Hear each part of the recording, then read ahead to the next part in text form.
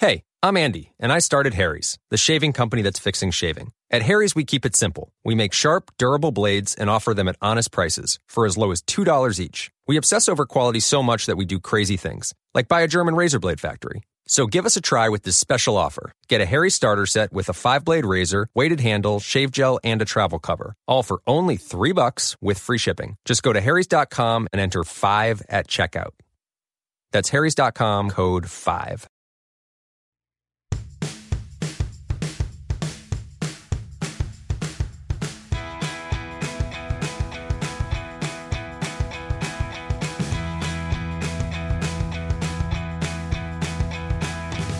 Hey everyone, welcome to Reality TV Wrap-Ups for Episode 5 of Season 7 of The Amazing Race Canada. And now, here are the two people who always keep clam in the face of adversity, Jessica Liese and Dan Heaton. Hey Dan, how's it going? Hi, I'm busy here writing up a note to Team Dan and telling them you are not supposed to all take penalties all at once. Just because we wanted the photo op of you all on the mat so I could say Team Dan hashtag, not worth it. Come on, guys. Let's get it together. I hope you screen grabbed that because that was a beautiful moment. It was 3 layers of awesomeness. My entire team standing on the mat in one shot. The best is when 3 teams were hugging while the other team was not. So much to go there, but I know I'm getting way ahead of myself. How are you, Jess? Are you ready to dive into this totally uneventful episode?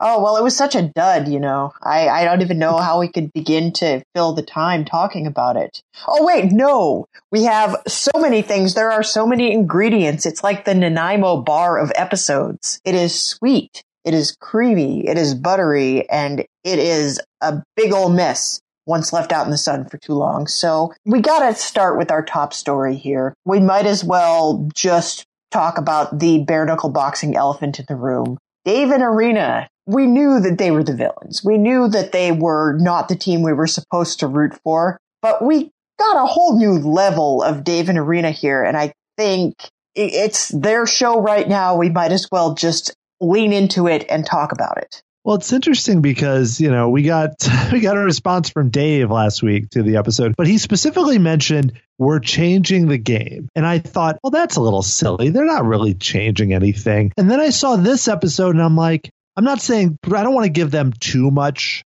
whatever you want to call it, you know, emphasis or confidence, but what they did completely changed this episode because all the other teams were impacted by it, and whether how they responded is kind of interesting, how each team responded. But the way that they have been acting and the way that they sort of responded to adversity and did things within the rules, but possibly not really that sporting, especially for Amazing Race Canada. Again, we've said there have been teams in the U.S. that have done similar things to this. But this felt very weird. Did this feel like Canada's favorite summertime adventure? It's weird because in one sense I find all this very interesting. There's tons of things to talk about. It's fun in quotes, but you know, it's eventful. Is that a good thing that we want on this show?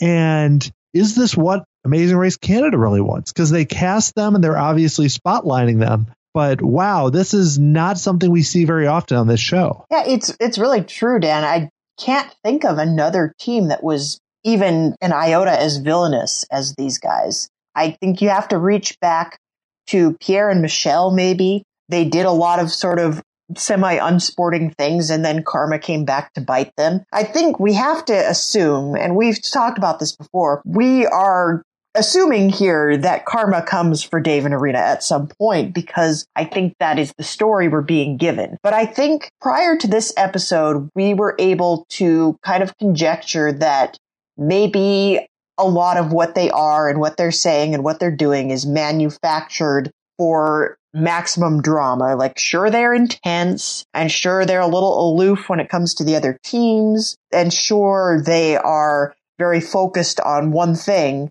but that's probably just to create a villain for the sake of storytelling. But this episode, I think we saw some things that are not editing. I think some of those things are who they are as people. And that is interesting to me. And to your question, do I think that this is something that's desirable on the show? I think it really depends on what you come for. If you are a person who is very hyper-focused on the travel aspect and the getting to know Canada aspect and the camaraderie that comes up around any given season of Amazing Race Canada, yeah, this is going to be very jarring because these are basically taking Amazing Race US villains and plunking them down in the middle of Canada's favorite summertime adventure. And I can see where people are a little upset by their continued presence. But, they're here. It's not maybe tonally what we're expecting out of the show, but I also think they're playing a role that makes the show watchable. I don't think anybody is intended to be sitting here saying, I hope Dave and Irina go all the way. I hope they win $250,000. I think they're here so that we can root against them. And that's a tactic that Amazing Race Canada has never taken before quite so explicitly. I think that's maybe the most jarring thing about the storytelling angle. Now, there's a couple things they did this episode that I think are particularly interesting. And one thing I want to highlight is Irina's use of the word peasants. I don't know if you caught this, Dan. They did it the first time when they were on a flight far ahead of everybody else. And at that point, I thought that was kind of a joke. I thought that Irina was using the term kind of ironically in terms of, oh, well, we got the special privileges. We got first pick of the Cliff Bars and we're on the first flight. We have no worries in the world. So we are living a life of luxury and we'll let the peasants fight it out. Like, I thought that was funny and it was self-aware and it was a little silly. And then when Irina got upset this leg, she used the term again. She said, oh, I don't worry about what the rest of them think. They're peasants. And I'm like, okay, that is different. That is a different use of the word. That is not a self-aware use of the word. And that is not an ironic, funny use of the word. I think she really honestly believes that she is the princess of the story and they are the peasants. And there is no irony to that. And that concerns me a little bit. Yeah, it's a different look. I did notice that. And that's the thing I also noticed too, because it seemed early on, I got the sense they're just ultra competitive. And as somebody when I play sports or whatever, I'm pretty competitive not on this level, but I sometimes respond to that when I see teams that are really going for it, that are like, we're going to win. I go, okay, that's all right. I can do that. Yes, they might be a little dismissive of some of the other teams, but it's all as part of the competition. And we even saw some moments early on where it seemed like teams were getting along, kind of ripping each other. Like there was a roadblock where they were kind of joking around a bit. And I thought, oh, okay, this is all right. This is fine. But that example, and you saw it, the show also, the editing really set it up throughout this leg to make sure to show, they get on the last flight and Megan and Marie are so happy and are trying to stay upbeat and she's making fun of them and stuff while on the plane. And so there were just a lot of bad looks, which were not having directly to do with in the middle of competition. Were just moments where, there's a lot of downtime on the race that we don't even see, where they're, at airports or they're wherever waiting out some operating hours. And you have to be able to kind of chill. And this is where I think we've enjoyed the show so much in the past, is you can tell that the teams, even when they're fighting it out to see who gets first or second or third, for the most part, I'm not saying every team has gotten along best, but there seems to be some sense of, can you believe we're all doing this together? This is crazy. We're on this show. We're going, around the world in the past and such. And there's none of that with Dave and Irina. And I have to mention, after this week's episode, she went on Twitter. And normally we don't really talk much about what people do on Twitter, but I feel like given this episode, it's worth bringing up, and kind of talked about how she's never seen the show before and how basically why should she be friends with people she's met for 15 minutes, and kind of really trying to defend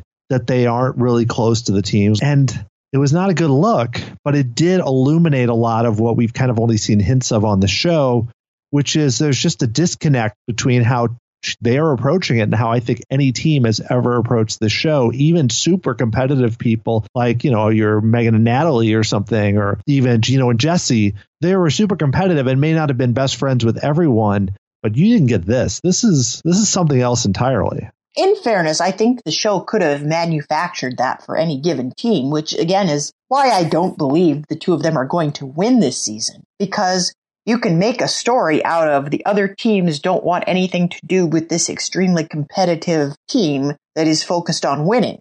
But that's not what we're getting from what they're choosing to show of these interactions. And apparently next week, it's all going to blow up even more spectacularly, but we'll get to that, I think. This is what in the Survivor community they call OTTN, to borrow a term from the EDGIC people. What we're getting out of them is this hyper-competitive overlaid with this, we don't care about anybody else. And I don't know what actually is motivating them, because I think we also have to talk about what Dave said on Twitter to us. He was very complimentary. I think he's enjoying our take and our podcasting, which is always great to hear, and we appreciate that. But he says that he doesn't need the money.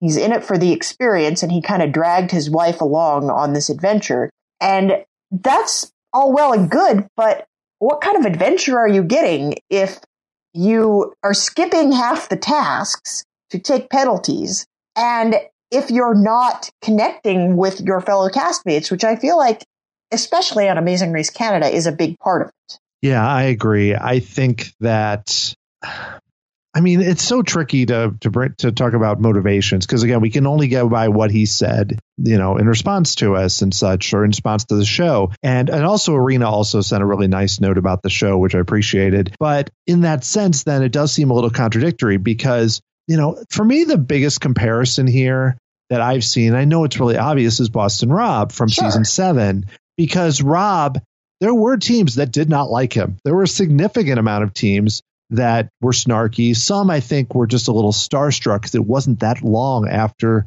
Survivor All-Stars. So some of them were a little starstruck, and then others did not like them. And he, you know, went out of his way to find any way to, I wouldn't say break the show, but to get around rules, or they use locals because they were famous. And he was very divisive. But personally, I loved Jenna and Joyce, so I don't want to get too far into that season. But my point is that, you know, there's a similarity here. But I don't know. I got the sense that they did connect with some teams. They didn't go in there thinking, you know, we don't care about anyone.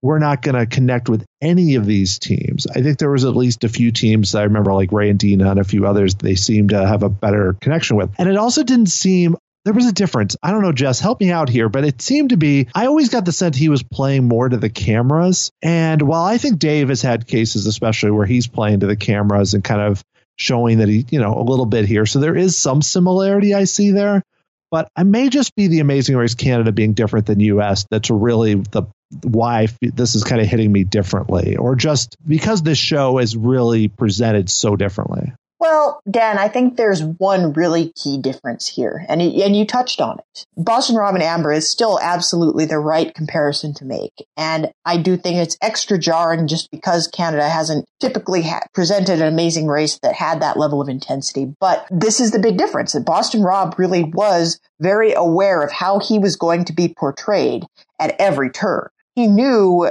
the kind of reception he would get and how the show would edit him and the character that he was there to play. And I do not get the sense that Dave and Arena are the same way. I don't think they know that. I don't think they necessarily went in feeling like they were going to be the villains, and they're not embracing it in quite the same way. And I think their social media reaction has borne this out. Dave has said things like, I don't understand all the negative comments. And it's more like, the rest of the world, by not getting on board with our correct worldview, is wrong. And I think Boston Rob's reaction to something like that would be like, yeah, laugh it up. I'm still on the show and you're enjoying watching me. And, you know, I'm the big bad guy who's going to twirl his mustache and laugh a little bit. And Dave and Arena didn't come into this knowing what their role was on the show. I think they kind of anticipated they would be the villains, but I don't think they quite cottoned on to the level of backlash they were going to get. And they can't play the role of villain in quite the same way that Rob was, because they're not as attuned to how the reality show machine works. And so I think you could kind of love to hate Rob and Amber and still kind of secretly root for them a little bit. And with Dave and Arena, there's no element of, well, what they're doing is so interesting it overrides our opinion of how we feel about them personally. And that's kind of the key difference, I think. Yeah, I agree. I think so. And, you know, they finished 5th. They got super lucky. Like, I really started to wonder if this was going to be it. But I agree. I know we need to dig into the actual episode and the penalties, and there's a lot to cover. But I want to mention one more thing, which is that how they're presented. I find that really interesting because, I think the show is sort of building up a narrative. Like early on, it was a little more subtle. Like we mentioned, they were doing so well. They were out in front. And when you're out in front, too, you're going to be more positive than when you're struggling and when you're taking penalties. So they were so positive because they were in first. But also, I think we're being set up here, especially now that we have teams openly talking about working together, possibly to their own detriment, to take them out. That is a real, they purposely showed that. And I think whenever the next U-turn one way, whatever, this is a case where teams are going to be hyper focused, and even it might not be a case where, if Dave and Arena are fifth or sixth, we'll U-turn them. No. These teams are going to work together to find a way where a team might even put one on for someone that's ahead of them just to make sure that they get eliminated. And I'm not great at predicting, but I think we're getting set up for something like that. Or teams there's a really hard task and they all work together to beat them. And with no express pass, like I said, he got super lucky and was smart to do it, but to save himself at that roadblock, I don't know if that's going to happen again. Yeah, there's not that many more times that is going to work. I think the express pass is like your one get out of jail free card. And the fact that they got a second one this episode, well, we can talk about leg design. I think we will talk about leg design, but it was incredible luck that they did not end up at least in danger of going home. But we'll have to go back into the Boston Rob similarities there as well. Before we get into all of that, let's go up to the top of the leg and let's talk about the fact that we're back in British Columbia for the third leg out of 5. I don't know how I feel about that, Dan. Yeah, well, we even noticed it previously. They had this stretch where they kept ending up in Vancouver to go other places. But part of that was, I think, when they went to Asia and such. But even so, Vancouver is just a common destination of arriving. But this is kind of, it's weird. I have to wonder, too, because the show is, there's no secret. They've publicly talked about how they're not leaving Canada. It's not like we just heard it through the grapevine. And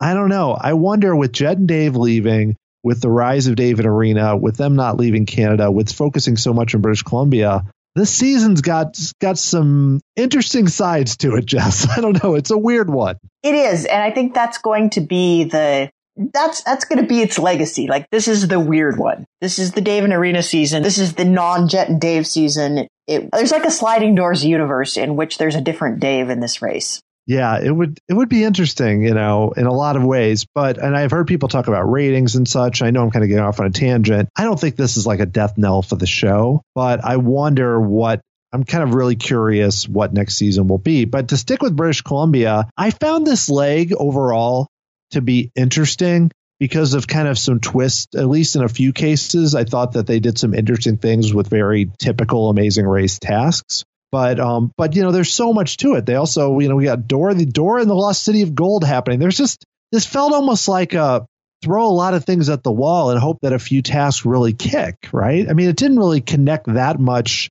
to the area. It seemed to be more like we're just going to do some kind of tough tasks and see what happens. I think the tasks themselves were all very telegenic and very difficult. And I think in that regard, that was great. But from a design standpoint, a lot of it did feel very thrown together. Like, let's start off with this. I don't even know what you call it. Is this a route marker task where one person is swinging and one person is bungeeing and everybody is memorizing a recipe? Yes. Here's an interesting thing too. That was a route marker task. We've only had 2 detours this season, which is kind of weird. Speaking of leg design, but yeah, this was a route marker task. We had the bungeeing, where basically both of them had to do something scary and memorize. And personally, I actually, when I had heard in advance the teams were going to take penalties and such, I thought they would do it here, because I actually felt like, how many times is really someone going to bungee jump if they don't memorize the stuff before they just like Sam? I don't think he was struggling, but just in general, what do you think of this? I kind of enjoyed this because at least it wasn't just bungee jumping. They did something else, and the yelling of the ingredients made it sort of fun. Yeah, I do appreciate it when they take one of these sheer adrenaline tasks and they put some skill onto the end of it. And I especially liked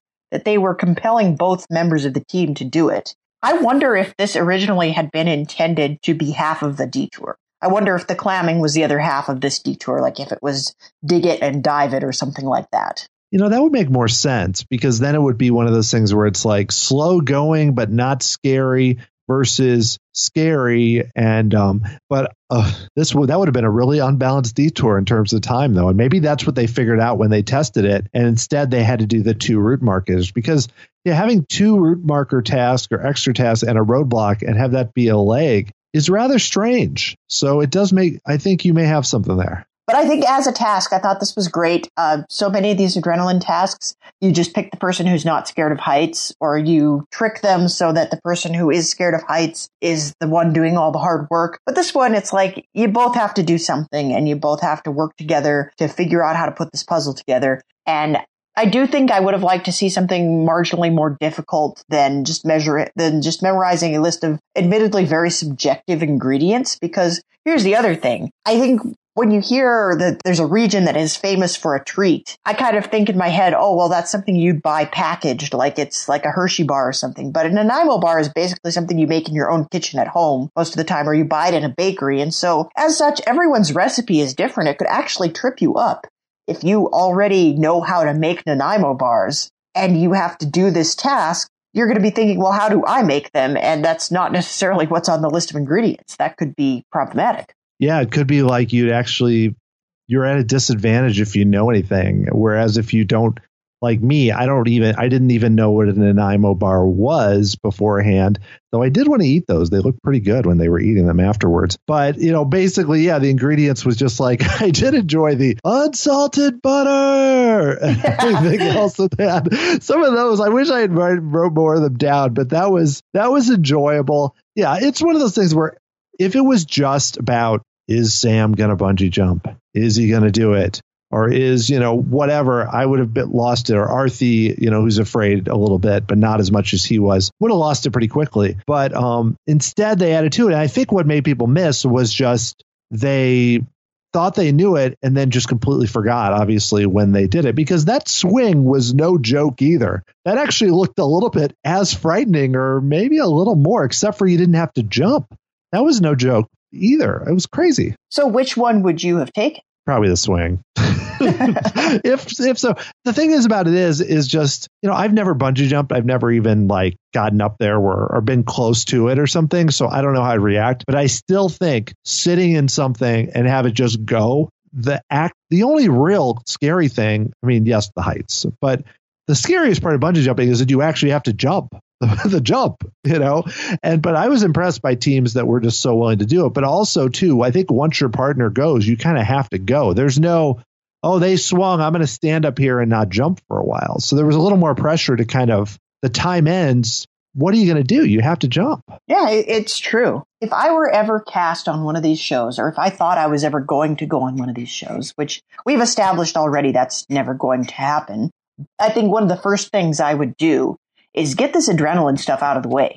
Go find some place that has a bungee jump and do a bungee jump so I know what it's like, so I'm not surprised, so I'm not worried about what it's going to be like. If I already know what that is, it doesn't really hold any power for me, right? Yeah, for sure. And, you sometimes, to me, you don't want to be up there. You're already so stressed out by the race. And then you're thinking, well, what's this going to be? It's like you want to, there's certain things they do on the race that you can never practice for. You can't practice, sitting on a raft and thinking and memorizing something, or some of the dances. I've never, I could practice with that. Bungee jumping, you could technically practice, so it's not so bad. Yeah, go jump out of a plane or do a bungee jump or something so that you know what that's going to be like and you're not completely caught off guard by it. And I think anybody that's seen more than one season of this show knows that's coming for them. So that's going in the jail rules right away.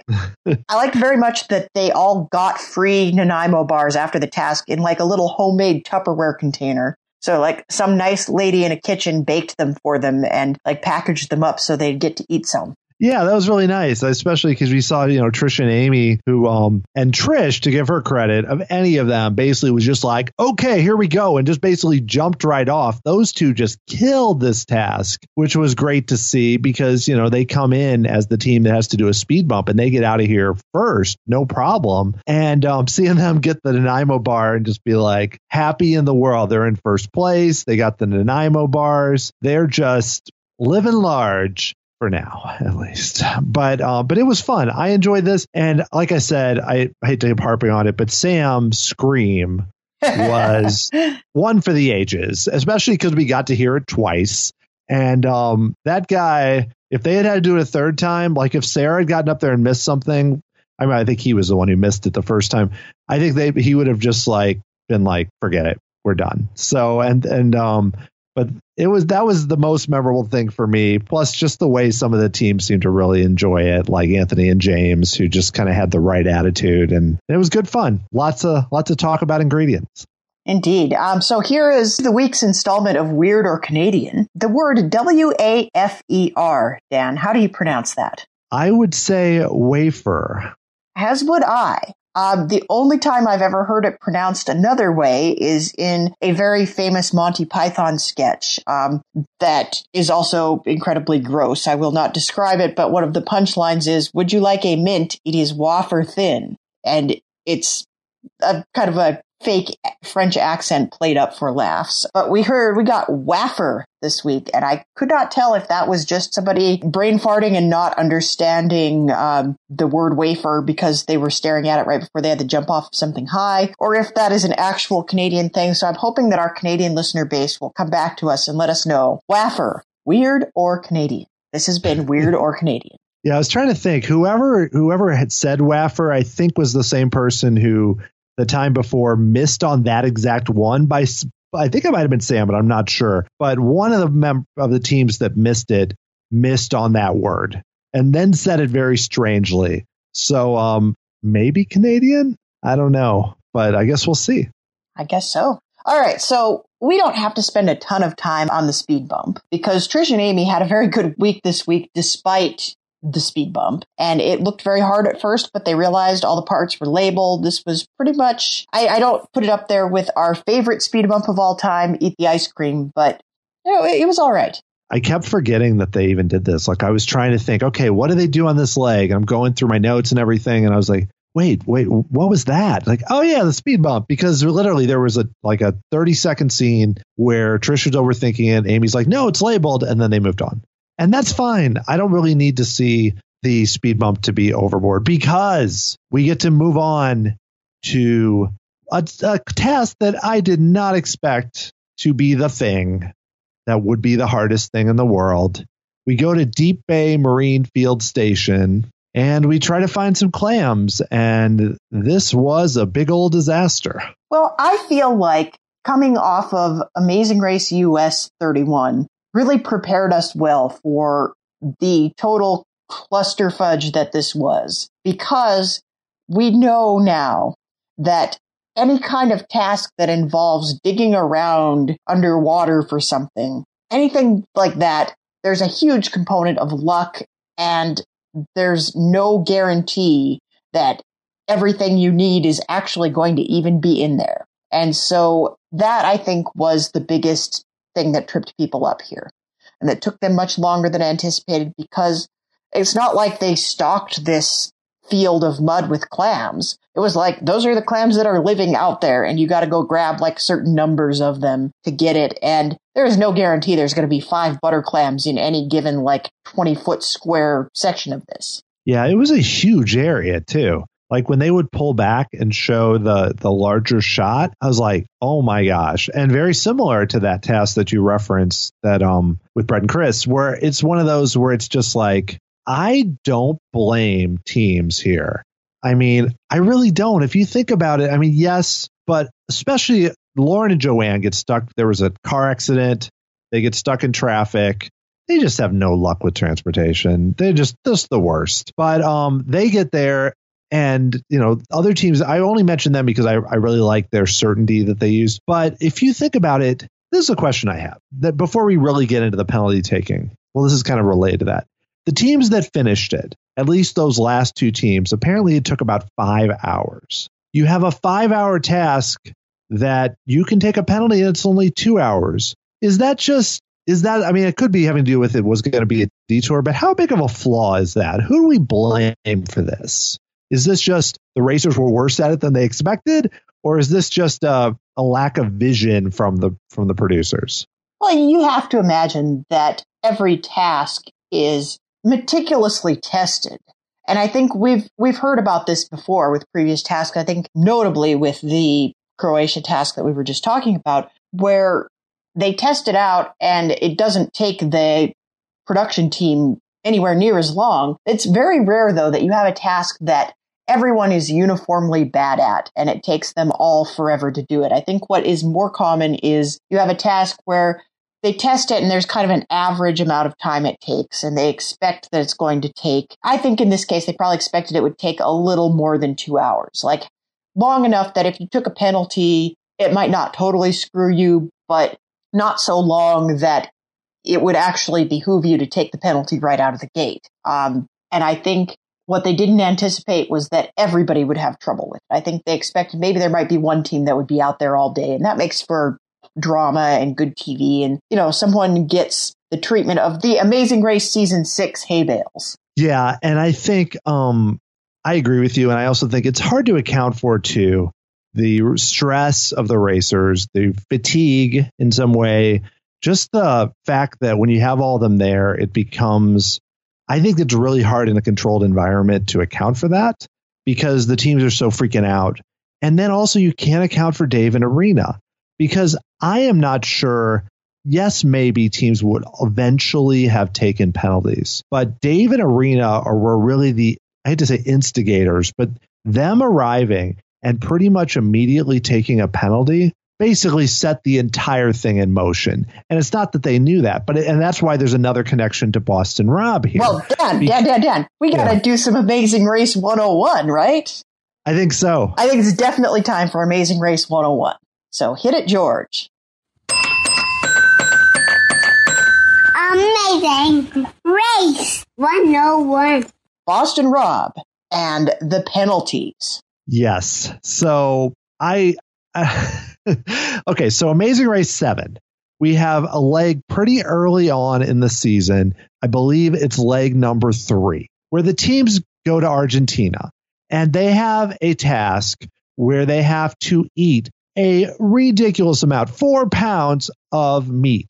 And this isn't just like, oh, nice meat. It's just a volume thing. We're talking cow intestines, udders, kidneys, ribs, the whole thing. This is almost on the level. It's kind of a weird mix of a sort of gross food with flies on it and such and a volume eating task, which the show used to do more of those in the early years. Rob gets there. Rob is a very finicky eater and decides, I can't do this. So he asked the producers, because I know that this is not a standard penalty, and says basically, well, this is a little different from what we're seeing now in Amazing Race Canada, but the rules at the time in Amazing Race US, which Rob went to the production team to clarify this before he made the call, are that you would have a 4-hour penalty that you would have to wait out at that roadblock, and your 4 hours didn't start until the next team arrived at the task. And so Rob realizes very quickly that if he is the only person to take the penalty, he is definitely getting kicked out of the race. And so he does what he does best. And here's another key difference, I think, between Rob and Amber and Dave and Arena, and that is that Boston Rob is a villain, and he's frequently a jerk, and he's very self-centered, but he's also incredibly charming, and he has an amazing social game. You don't get cast on Survivor 4 times if your social game sucks. So what he does at this point is he elects to take the penalty, and then as soon as other teams start showing up, he starts working on them to also take the penalty, and he ends up convincing 3 other teams that they are not going to be able to do this task, and so multiple teams end up sitting out this task. Yeah. And what happens is that by chance, several teams get lost, but then even not just that, which ends up costing the team. But one of the teams that doesn't take a penalty, actually all the penalized teams survive, but it's really because one team just powers it out. One team actually kind of does the Megan and Marie, but not to the fullest extent because they didn't ultimately take a penalty. But you see what Rob figured out, is this is so hard. And yes, he would have survived either way, but that wasn't the genius of it. The genius of it was the social thing, like you talked about. So we had seen nothing like this on the show up to this point. I know we've seen other penalties where teams have survived on Amazing Race Canada. I can't think of a case where a team deliberately took a penalty. Like really the idea took a penalty. Like, we had cases where a team should have walked and they took a cab, or they took a penalty because they just gave up because they put diesel in their unleaded tank or whatnot. This is someone who deliberately did it to essentially break the rules. I mean, break it meaning, I wouldn't say break like he cheated, subvert the rules. Dave and Arena here came in, and really though, because they took a penalty, once another team took a penalty, Dave and Arena, their odds of getting eliminated went way down. When 3 other teams took penalties, then they were golden. Now, they didn't go around convincing teams to do it, but the image of them doing it and them already having done it the week before, I think created almost the same scenario where Trish and Amy quickly looked at it and went, well, we're going to take it too. And then Megan and Marie waited longer, which ended up killing them. But you had this weird situation where teams were like, do we power it out or do we not? And while powering it out ended up paying dividends, for the teams that the 3 teams that stuck it out went 1, 2, 3. It was a little up in the air for a while. It was. I mean, it was a calculated risk that I think everybody took at this point. You had to decide, do you think you can get it done in less than 2 hours? And you do see them kind of have this race against time towards the end. And I think as we start talking about the roadblock, I think this will come into sharper focus. But there is an element of the meat block to this, but there's no social convincing, and there's no Dave and Arena concerned about anything anybody else is doing. I think they're just like, we're going to take the penalty in a vacuum. They're not thinking that if the next team takes the penalty, then that buys them a cushion. I think they were just legitimately thinking, we don't want to do this, so we're not going to. And I think that's kind of the key difference there. Yeah, they were totally thinking of it as, this looks hard. I'm not even sure. I mean, I know now they're going to say, this is brilliant strategy. We knew it would take 3 hours. We brilliantly did this. And I'm not saying they didn't have that conversation. They may have. We didn't see much of it on the show. From what I saw on the show, it looked like they said, this looks really hard. This is going to take a while. Also, too, I should mention Dave was shoveling and she was not. So while most of the other teams were both shoveling, that added an extra element too, where it would have taken them longer probably. So it was one of those situations again, though, like last week with the Express Pass, where while they survived, it's another indicator of kind of how they're approaching the game. Yeah. And again, this is down to editing, because I fully believe they had that conversation.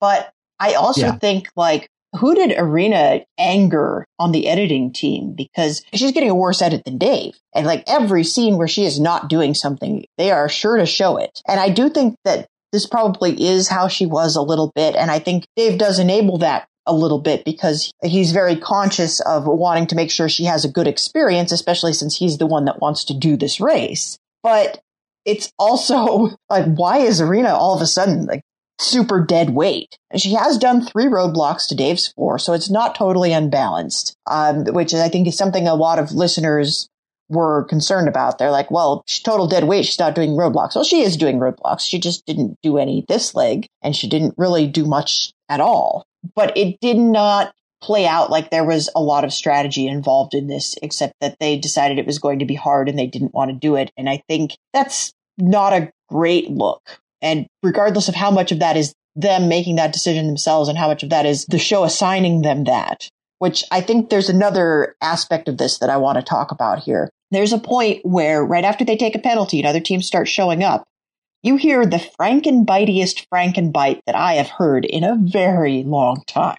You hear something along the lines of, guys, Dave and Arena took a penalty. We're all working together to get them out of here. And it was very clearly like 8 different sentences chopped up together to make one soundbite. And that, I think, is the editor's attempt to foreshadow what is apparently going to happen next week. But I don't think there was a lot of team conflict at this point in time. That's a really good point. And because, earlier I did bring up that kind of that scene and that part kind of as an indicator of where it's going.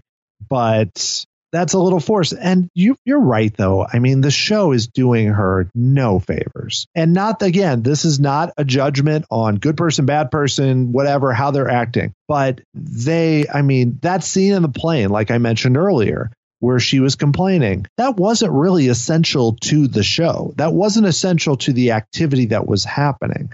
That was the show creating, I wouldn't say creating because she did say those things, presenting a narrative. So the only thing I could think, I don't believe the show likely has it out for them.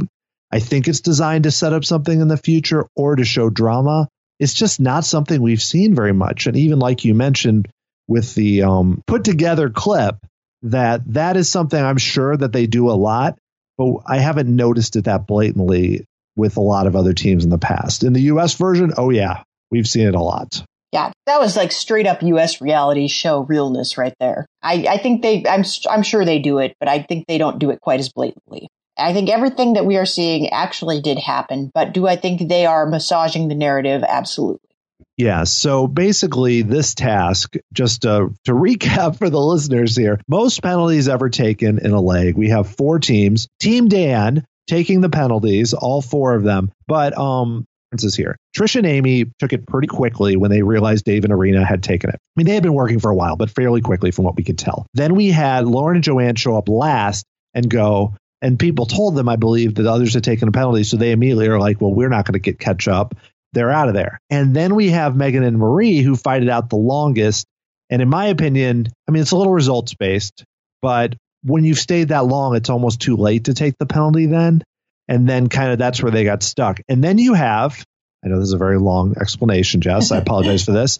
Then you have Sarah and Sam, who are the best at this, and they got there quickly, seemed to do it the quickest. They finished where they were, ahead of the pack. And then you have these last 2 teams. And I found the interactions between those last 2 teams to be so interesting because we have Arthi and Thanesh and Anthony and James, 2 teams that have gotten very good at it and are very likable people, and both got background stories earlier in the leg that I found interesting too, which were both, Arthi talking about her family and being refugees, and then James talking about his work as a doctor with transgender patients. And I think, both of them have this personal background that we see. They both connect really well. And Arthi honestly says, don't take a penalty because if you are, we're going to use the express pass and you're getting eliminated. So instead they work together and get it done. And Arthi and Thanesh even stay after to help. I mean, what do you think of all that? It's really interesting to me.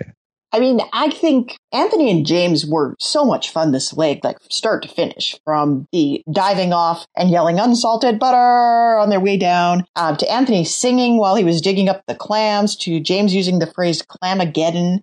I thought this was their coming out party, was this episode. I think we've not seen as much of them in previous episodes, and it turns out that they are incredibly funny and very personable and a lot of fun. So I appreciated that we took a break from the Dave and Arena show to get to know some of the other teams a little bit better. And I really enjoyed the bond that these 2 teams are forming, and really like being down there in the trenches together for that long.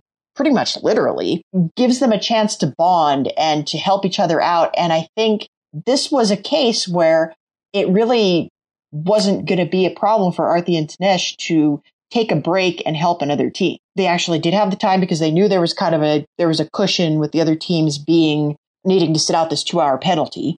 They weren't like 2 hours behind at this point. So they could kind of stop and say, well, we want to make sure that you survive, that you don't get stuck here forever. And I really liked that. I thought that was heartwarming, and it might not be the most sound gameplay, but it created a great moment.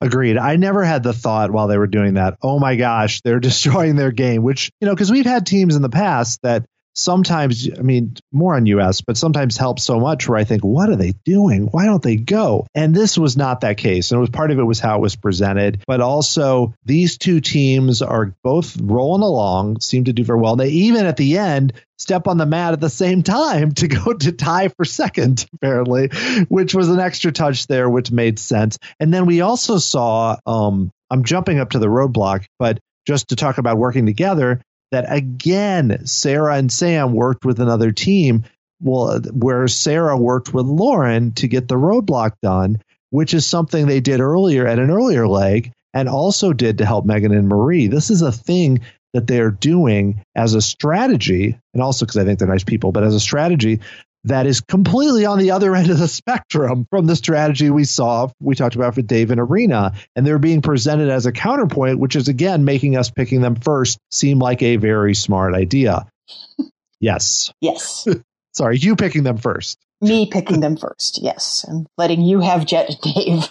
That's paid dividends for me. But I think it's also in a season where you have one team that everybody is kind of rallied against. I think you do see a lot more of this teams teaming up with each other because it's like, well, at least we're not working with them. And I think it's not necessarily as strong as we hate them when we want them to go home. But I think we've seen this in some previous Amazing Race US seasons as well, where you have like the blind date season with Bank and Ashton. Everybody was kind of against them for reasons. And I think when there's that kind of like sort of tribalism, you do tend to want to work with each other a little bit more. And I think everybody has been doing it very smartly. They've been thinking about, well, is this going to hold me up to the point where I'm in danger? And at no point have we ever seen teams working together at a point where it puts one of the teams in danger. So I think this has been really interesting to watch. And I think that's the first thing you have to ask yourself. If you're in the situation where you could help another team, is it going to get you both further if you work together? And if it doesn't work out, is it going to put you or the other team in danger? Particularly, is it going to put you in danger? Right. And same deal with really, because Sarah and Sam knew they had not taken a penalty. So to them, it's like, why not work with another team? Because, I mean, really, they get the goodwill. Maybe they get out of there faster. And they've got 2 hours on that team they're working with. So in a sense, it's almost like, I don't think they thought of it this way, but it's almost like an intersection where they work together. And then Sarah knows no matter what happens, even if it takes us longer than a few other teams, we're still going to be ahead of them. I don't think this was the thinking based on what we saw on the show, but it's actually kind of smart when you've got that 2 hour cushion. You know, they didn't want to work with Dave, who tried very hard to join them. No one wanted to work with Dave. But yeah, are we ready to move on to the roadblock, though? I think so. I think there's one more example from Amazing Races past that I did want to bring up while we're talking about everybody quitting and taking penalties, because someone did remind me that this was a thing, and I was unable to go back and rewatch it to give you like a detailed breakdown of it. But in Amazing Race Asia Season 1, there was a task where 4 teams quit the task and took a penalty. And it was a roadblock that involved digging in the sand to find a little toy surfboard. And they were initially given like very small shovels and told it's buried like no more than, I think, a few inches deep. And people were just unable to do it. Nobody could find these stupid toys to the point where they were wondering if they were even in there. And eventually 4 teams quit the task and took 4-hour penalty. And then in the middle of the leg, there was a random equalizing point after they'd already served the penalty. They ended up serving the penalty overnight, and then the leg went into the next morning, and it ended up meaning nothing, which I thought was very useless. But that was really, I think, the first time you ever saw multiple teams quitting a task. And listeners who are that deep into Amazing Race fandom that they have sought out these other international seasons were quicker to make that comparison than the Rob and Amber comparison. Yeah, that's a good one. And I say that's a good one like I've watched it 100 times. I have not seen Amazing Race Asia, so I don't mean to play that off. But yeah, there are other examples. I mean, we've had a few in Canada that I thought of, but those were only 2 teams. But to see it here, it was just pretty jarring to see it, because this show has had a history with teams either taking penalties or thinking about taking penalties, especially season 3 and a bit in season 4. But we haven't heard from it recently. So I think, you know, there's cases even, you know, in Asia or US and probably in other international seasons I haven't seen. But to have it come at this point and to really dominate this leg, it's just it's interesting. It's not something that I expected when the season started, given that the show seemed to be moving away from having so many penalties. But it really depends on the cast. I guess so. They were just saving it all up. But anyway, let's go to the cave task. I am given to understand that they are on the island of caves, which sounds like something out of Dora the Explorer. Yes, it does. We haven't even mentioned that the Dora video that they got the whole bag of stuff, including the gloves and the shovel, I believe, and the carrots, and everything, which is, at first I was wondering, it wasn't, when they started it out, I was like, oh boy, this is going to be something. But because we had all the other things going on, it wasn't played up that much. But apparently they were just living a Dora the Explorer. Well, Dora the Explorer movie, which I think is kind of rebranding it to be something more for like 10, 12-year-olds, not 3-year-olds. So more on that zone than the irritating show that I've seen before with kids. Yeah, well, in other words, Dan, this is a movie geared toward your children and not my children. Basically, yeah, because I saw the preview seemed to be more like something that when we were watching HBO Go and like, oh, this is fine to watch while we're sitting on our couch, that it's that level. But I don't mean to push back against the Amazing Race Canada sponsors here, but yeah, they went in a cave. They used a really fancy phone. They took some pictures of letters, and then it became like an unscramble task. Yeah, this was heavy on the product placement this leg. I feel like we got so many sponsors, and I guess that's good for the show, but I think there does come a saturation point with the sponsors. And by the time we got around to this brand new special phone and look at all the cool things the phone can do, I was like, I don't really want to buy the phone. I don't really want to see the movie. I don't really want to do any of these things anymore. I don't want to go to the source. Yeah, and we can't forget the mention once again of that they can eat a lot of Cliff Bars. If I was on this show, like I would have so many I would basically be subsisting on Cliff Bars. Like, I don't know, do they have a limit on how many they can take? Because if it was me, I would be taking as many as possible. And I'm not trying to make a commercial for Cliff Bars. It's just because if you're hungry and you've got limited money, as we saw last week, that's going to be what I'm going to eat. And they just keep getting them every airplane flight. Yeah, they must have a limit on that, because I know that teams in the past have actually brought Cliff Bars with them, like packed them in their luggage so that they always have something to eat. Cliff Bars are no joke. If you are unable to actually purchase a meal and you have a Cliff Bar, eat the Cliff Bar. It's going to do the thing. I'm not a commercial for Cliff Bars either, apparently. But yeah, I would have been like just yanking out the drawer and dumping the whole thing of Cliff Bars into my bag. Dan, do you have a favorite flavor of Cliff Bar? I have no idea. I've had other protein bars, but I do not regularly eat Cliff Bars. But so I couldn't tell you, but I'd be like to the pit stop, and John would be like, Dan, why are you going so slowly? What's in your bag? I'm like, got 78 Cliff Bars in there, John. I'm all set. And John would be like, do you like them? I'd be like, yes, they're great. And that would be, they would show that on the show at the very end. So that's what I would do. But how about you? Well, my husband loves Cliff Bars. We frequently have them in the house to the point where I actually just recently ordered a case online that should be arriving any day now. He's actually a fan of the Builder Bars, which we saw in the shot when they had the close-up on the Cliff Bars. And there's a chocolate mint Builder Bar that he finds very tasty. But me, I'm more of a chocolate peanut butter person, and they have these ones that have like a peanut butter filling in them. And I could get those. Like I'd just empty the drawer of those out and I'd be good. Do you think that the people listening right now think that we are getting money from Cliff Bars for this conversation? Because I think we're doing a good job in selling them right now. Dude, I wish I was getting money. I would accept payment in Cliff Bars for this. This is how much I like Cliff Bars.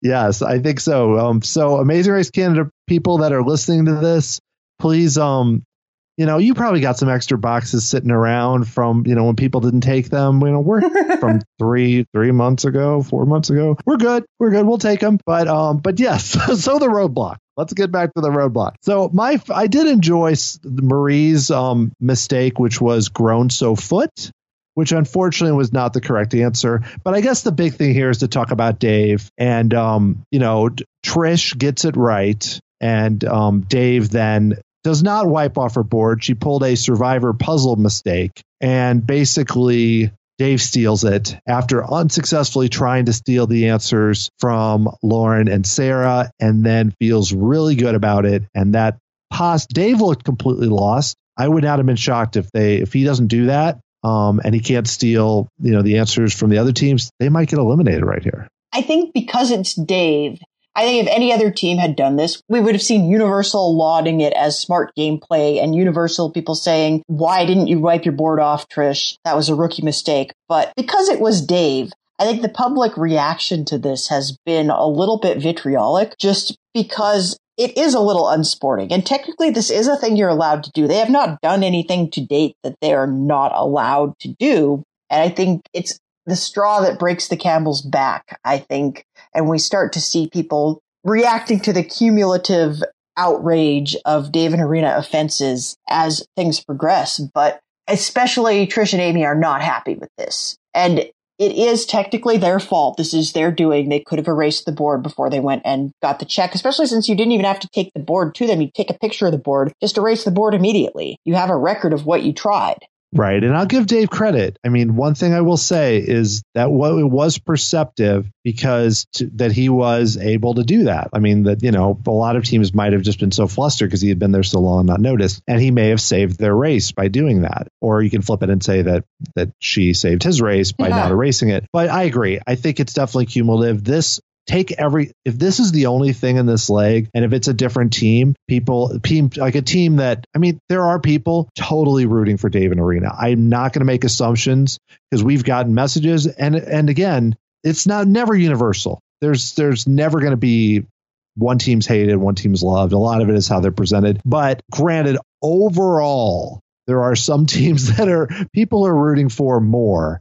And I think, if, I'm trying to think of the right example. Let's say that Anthony does this. I think and he's about to get eliminated and saves it. It might be different. I was just trying to think of a team that I think most people, rightfully so, really like. Sam and Sarah. I think Sam and Sarah do this, and people are like, "Wow, that was great that he noticed that." It's a lot of prior reputation coloring our perception of this, but I think you're right. It was very perceptive of Dave to notice this and to run with it. And I think any racer in that situation who is that perceptive would have done the exact same thing.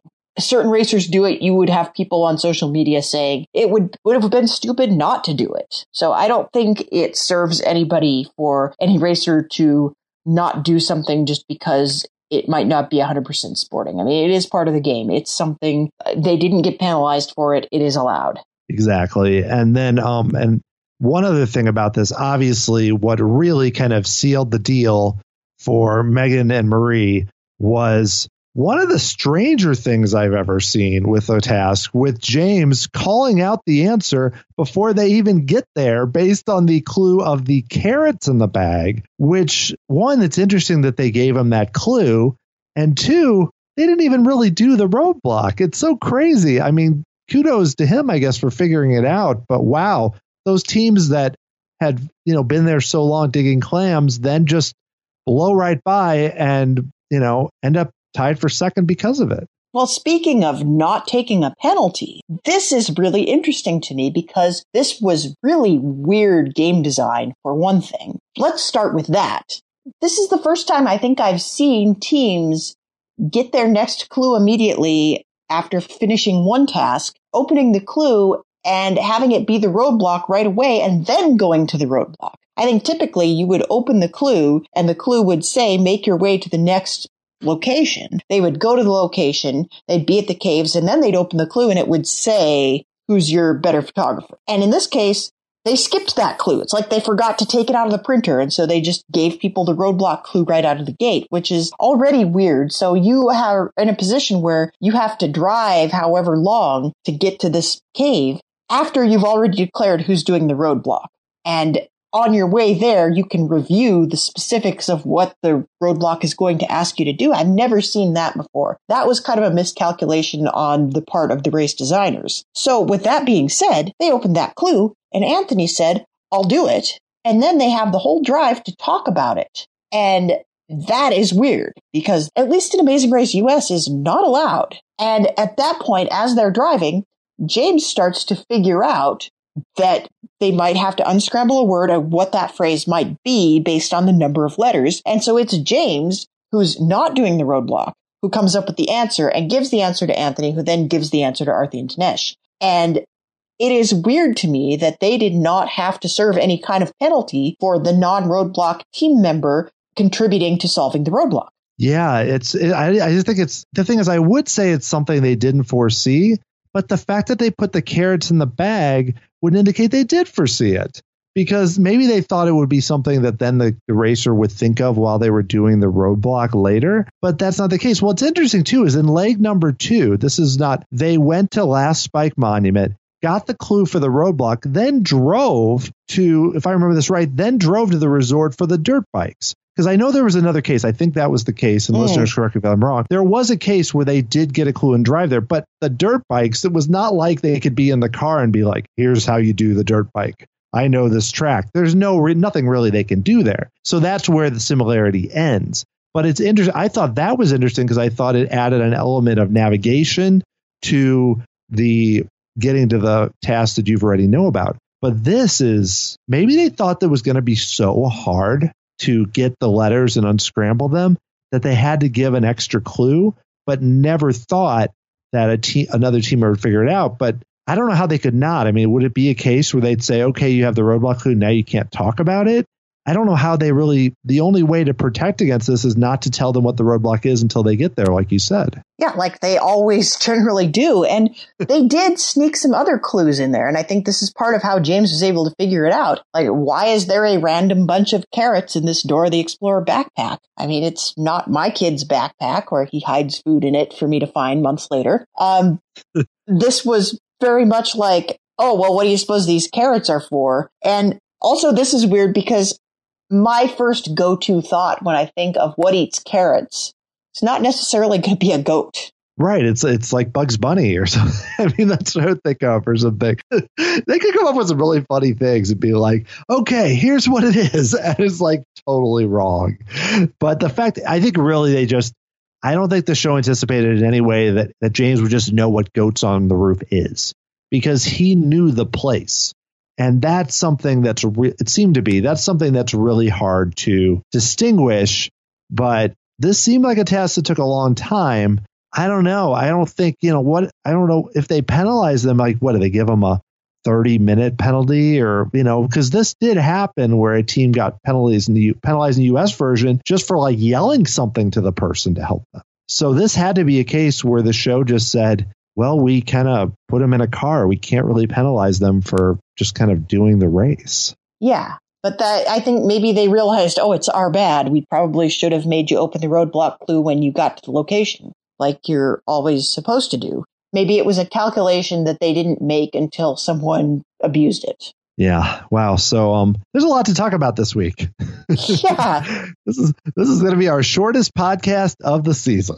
Oh, my God. And we haven't even gotten any questions. I know. Well, quickly, let me mention the pit stops. So they get there and you have all the teams. And of course, Megan and Marie are last and everyone's hugging. And I have to mention Dave and Arena kind of staying off to the side. But thankfully, and Megan and Marie, I did find it nice that as they were exiting, they called them robots, but I think it was with endearment that they called them that. So again, this is where, and I don't oversell it, I think they were being good sports when they got eliminated. Megan and Marie were, but I didn't sense any nastiness or bad feelings. So that's where, again, it kind of makes me wonder. Yes, they called them robots, which kind of means they're super competitive and they're not really like real laid back. But that doesn't mean that there's some like terrible conflict there. I don't want to overthink it, but I found that interesting because the show made it a point to show 3 teams hugging, Dave and Arena standing there uncomfortably. The show again pointed that out. We saw that.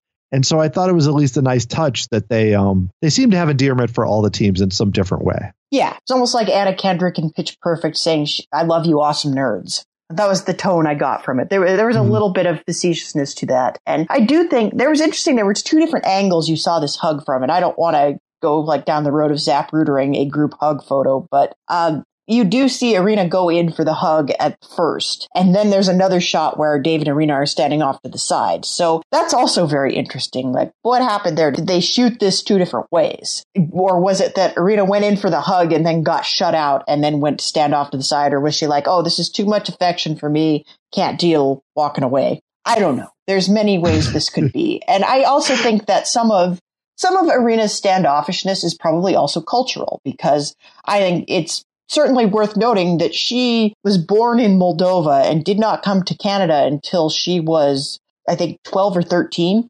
And there could be some cultural significance to she's not quite as immediately warming to people as the rest of Canada might be. I think some of that could certainly be cultural. Like she's a little standoffish until she really gets to know somebody. And this is something that she tweeted about. And I couldn't tell if that was just purely defensive over what is surely to be some big conflict next week, or if this was really Irina saying, yeah, this is just the kind of person I am. I'm not super huggy with people I just met. It looked like she was genuinely trying for at least half a second there.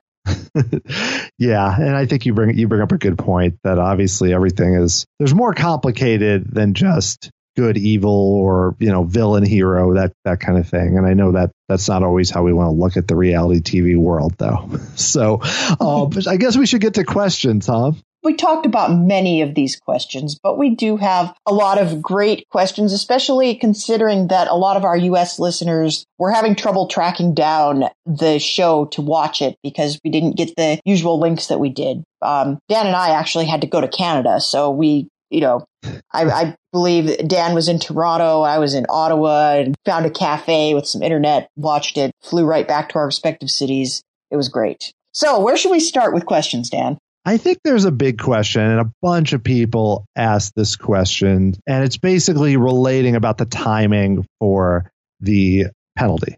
So basically, we had a question from Rasky, we had a question from Kemper Boyd. We also had this question from Eric where he says, he's actually referencing something I want to mention in a minute. I get from interviews, John is frustrated about the penalty taking, but when they give them a 4-hour task with a 2-hour penalty, how do you blame the racers? And kind of the other questions all relate to, should this 2-hour amount be increased? Should this go up to 4 hours? What do you think about this? Do you think this 2-hour time is really the problem? Because this is usually the one where they take penalties. Yeah, I think this task in particular was the problem. I don't think it's necessarily the fault of the route marker. I think it's more the expected amount of time that a particular task type is supposed to take, and the fact that this particular one was incongruous with that. I think in general, the 2-hour penalty for a route marker is exactly right. I think it throws enough of a wrench in things that you could really be in danger if you took it at the wrong time, but it's also maybe not going to totally screw you if you truly cannot complete a task. And in that respect, I think it's okay. But the problem is when you have a task that is designed to take much longer than that 2-hour penalty. I think it was this specific instance just highlights the hazards of taking a penalty. If they're going to have more lengthy tasks like this, then they absolutely should extend the amount of time that the penalty is. But I think for most of the tasks of this type, this is a perfectly fine penalty.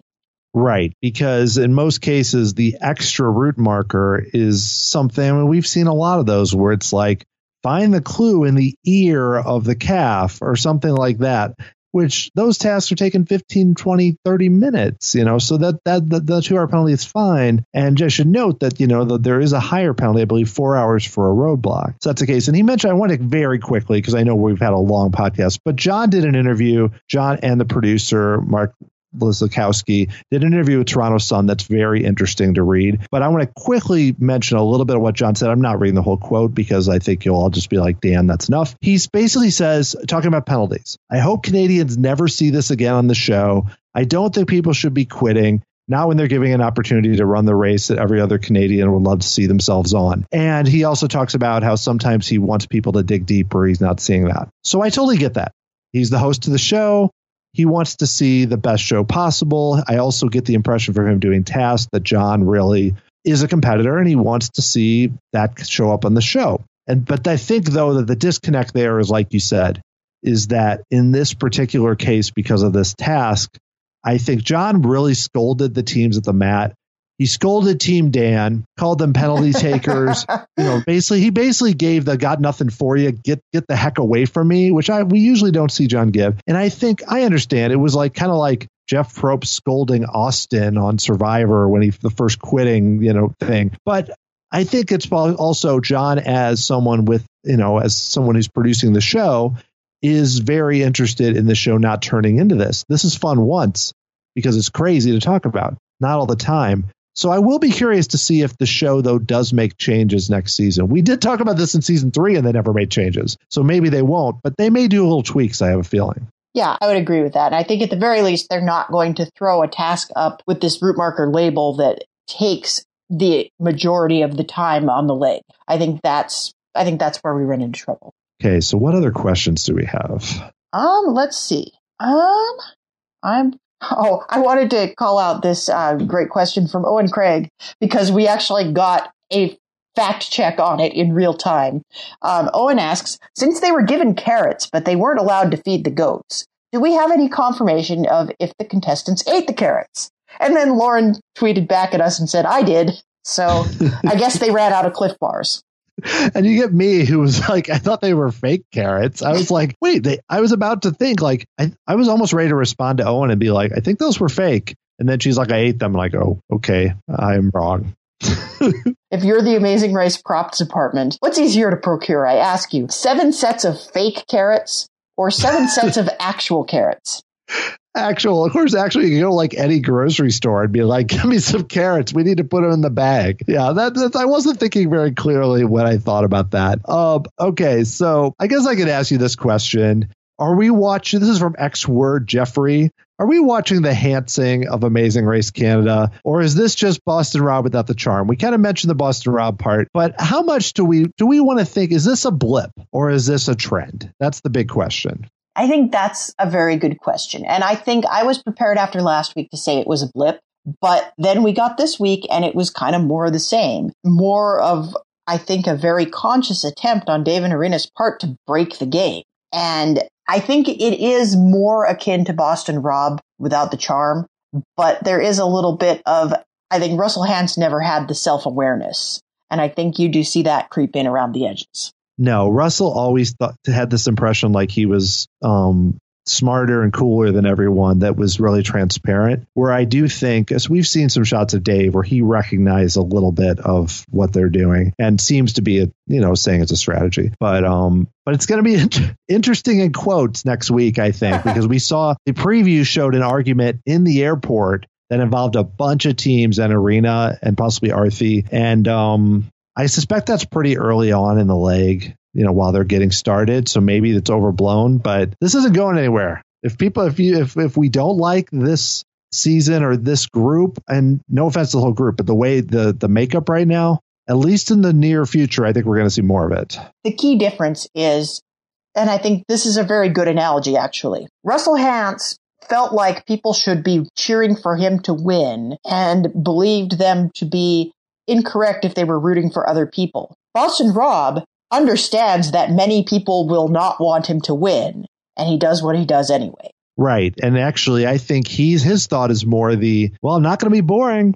People are, and he's thinking career and the dollar sign, the whole deal. Right. But Russell kind of had his reality show or whatever, but it's a different scenario. But I know we veered off. People that don't know Survivor very well are probably like, guys, okay, we get it. But I think we've really covered the questions, though. I don't think there's that much more. I mean, we had Derek asking about the bungee instructor, and yes, he was very enthusiastic. I would have liked seeing a little bit more of that guy because we haven't had as many notable judges this year or helpers. So, but beyond that, I think we really nailed the penalties and Dave and Irina, and that's really most of the questions, Phil. Yeah, I think that was primarily the two subjects we got asked about, and I think we touched on just about everything else that people asked us. I did also want to give a shout out to the judge at the cave task, because there was a point, I think, when Marie turned in her incorrect answer, and he gives this perfect Jim Halpert from The Office look to the camera when she gets it wrong.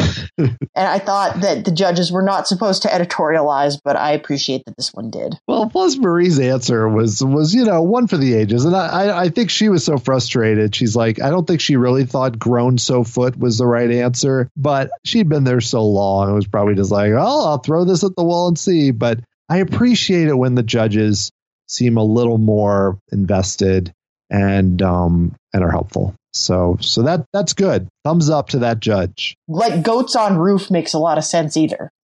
No, I would have taken a long time for me to come up with that one too. So it's not easy. No, it is definitely not. So Dan, the most frequently asked question we goat here at the Amazing Race Canada Wrap Up is, how do I watch The Amazing Race Canada if I myself do not live in Canada? And we've outlined a few ways that you can go about this, but there are a lot of solutions. And obviously, the most practical piece of advice that I can give you, I think you all know what I'm going to say. You should become a patron of Rob Has a Podcast. Our HAP patrons receive a number of perks, including access to the secret patron-only Facebook group where you can connect with other fans, talk about all things reality TV. We have a robust discussion thread for this very show. And in fact, usually links to view Amazing Race Canada are posted in the group shortly after each episode airs. This week has been a little bit of an anomaly, but we're working on getting that out to everybody. So if you like the show, I hope you've subscribed. You can find new episodes of this podcast in the Reality Wrap-Ups feed or the Rob Has a Podcast Amazing Race feed. We love getting feedback from all of our listeners. You can leave us a review in the iTunes store, the podcatcher of your choice. That helps us out a lot and helps other people find the podcast. You can leave a comment on the page for this episode on robhasawebsite.com, which is great for comments specific to this episode and comments that are a little bit too long to tweet at us. But of course, you can always find us on social media. I am on Twitter and Instagram at HaymakerHattie. And Dan, where are you? I am at the Dan Heaton, and if you like theme parks, I also do a podcast called the Tomorrow Society Podcast, which is a lot of interviews with former Imagineers and other theme park people, and that's at tomorrowsociety.com. It's a massively entertaining podcast, and I've been enjoying it quite a lot. And this is basically my only podcast jam at the moment, but I'm also doing a little bit of writing for primetimer.com. I have some articles coming out in the very near future, and you can click over on features at primetimer.com to check those out. Don't forget to check out everything else that's happening in the Rob Has a Podcast / post-show recaps universe. Our coverage of Big Brother is never ending. We're also covering International Survivor seasons, Are You the One, American Ninja Warrior, and over on post-show recaps, I know that Josh Wigler and AJ Mass just did a wrap-up of the German series Dark that you can also view on Netflix. And that is a show that basically, it makes Lost look like Sesame Street. It is complicated. It is true to its name. It is dark, and their recap of it is really quite excellent. So I recommend you check out that or any other script or reality show in our universe that catches your fancy. So that's our show. I want to thank Dan Heaton, as always, for joining me on this incredible Canadian journey, Rob Sesternino for giving us the opportunity to do it, Scott St. Pierre behind the scenes, all of the patrons on Rob Has a Podcast, and all of our listeners around the world. Take care, everyone. We'll see you right back here next week.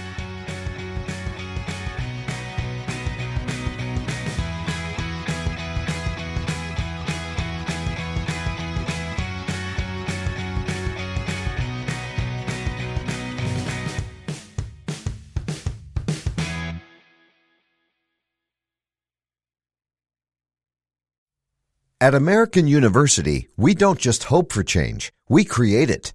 We don't just dream of a better world, we make it a reality. With a graduate degree from AU, you'll access expert faculty and connections throughout DC to develop skills and experience to turn your passion into purpose. And that purpose can make all the difference in your career. Discover the difference a degree makes at american.edu/grad school. Don't go out, go all out in the all-new Toyota Highlander. Amplify your style with a captivating exterior and available 20-inch alloy rims. Amplify your comfort with available premium leather interior and ventilated seats. Or amplify your groove with an available booming 11-speaker JBL audio system. You can even amplify your crew with roomy seating for up to 8, 5 USB ports, and available Wi-Fi Connect. Don't go out, go Highlander in the all-new Toyota Highlander. Toyota, let's go places.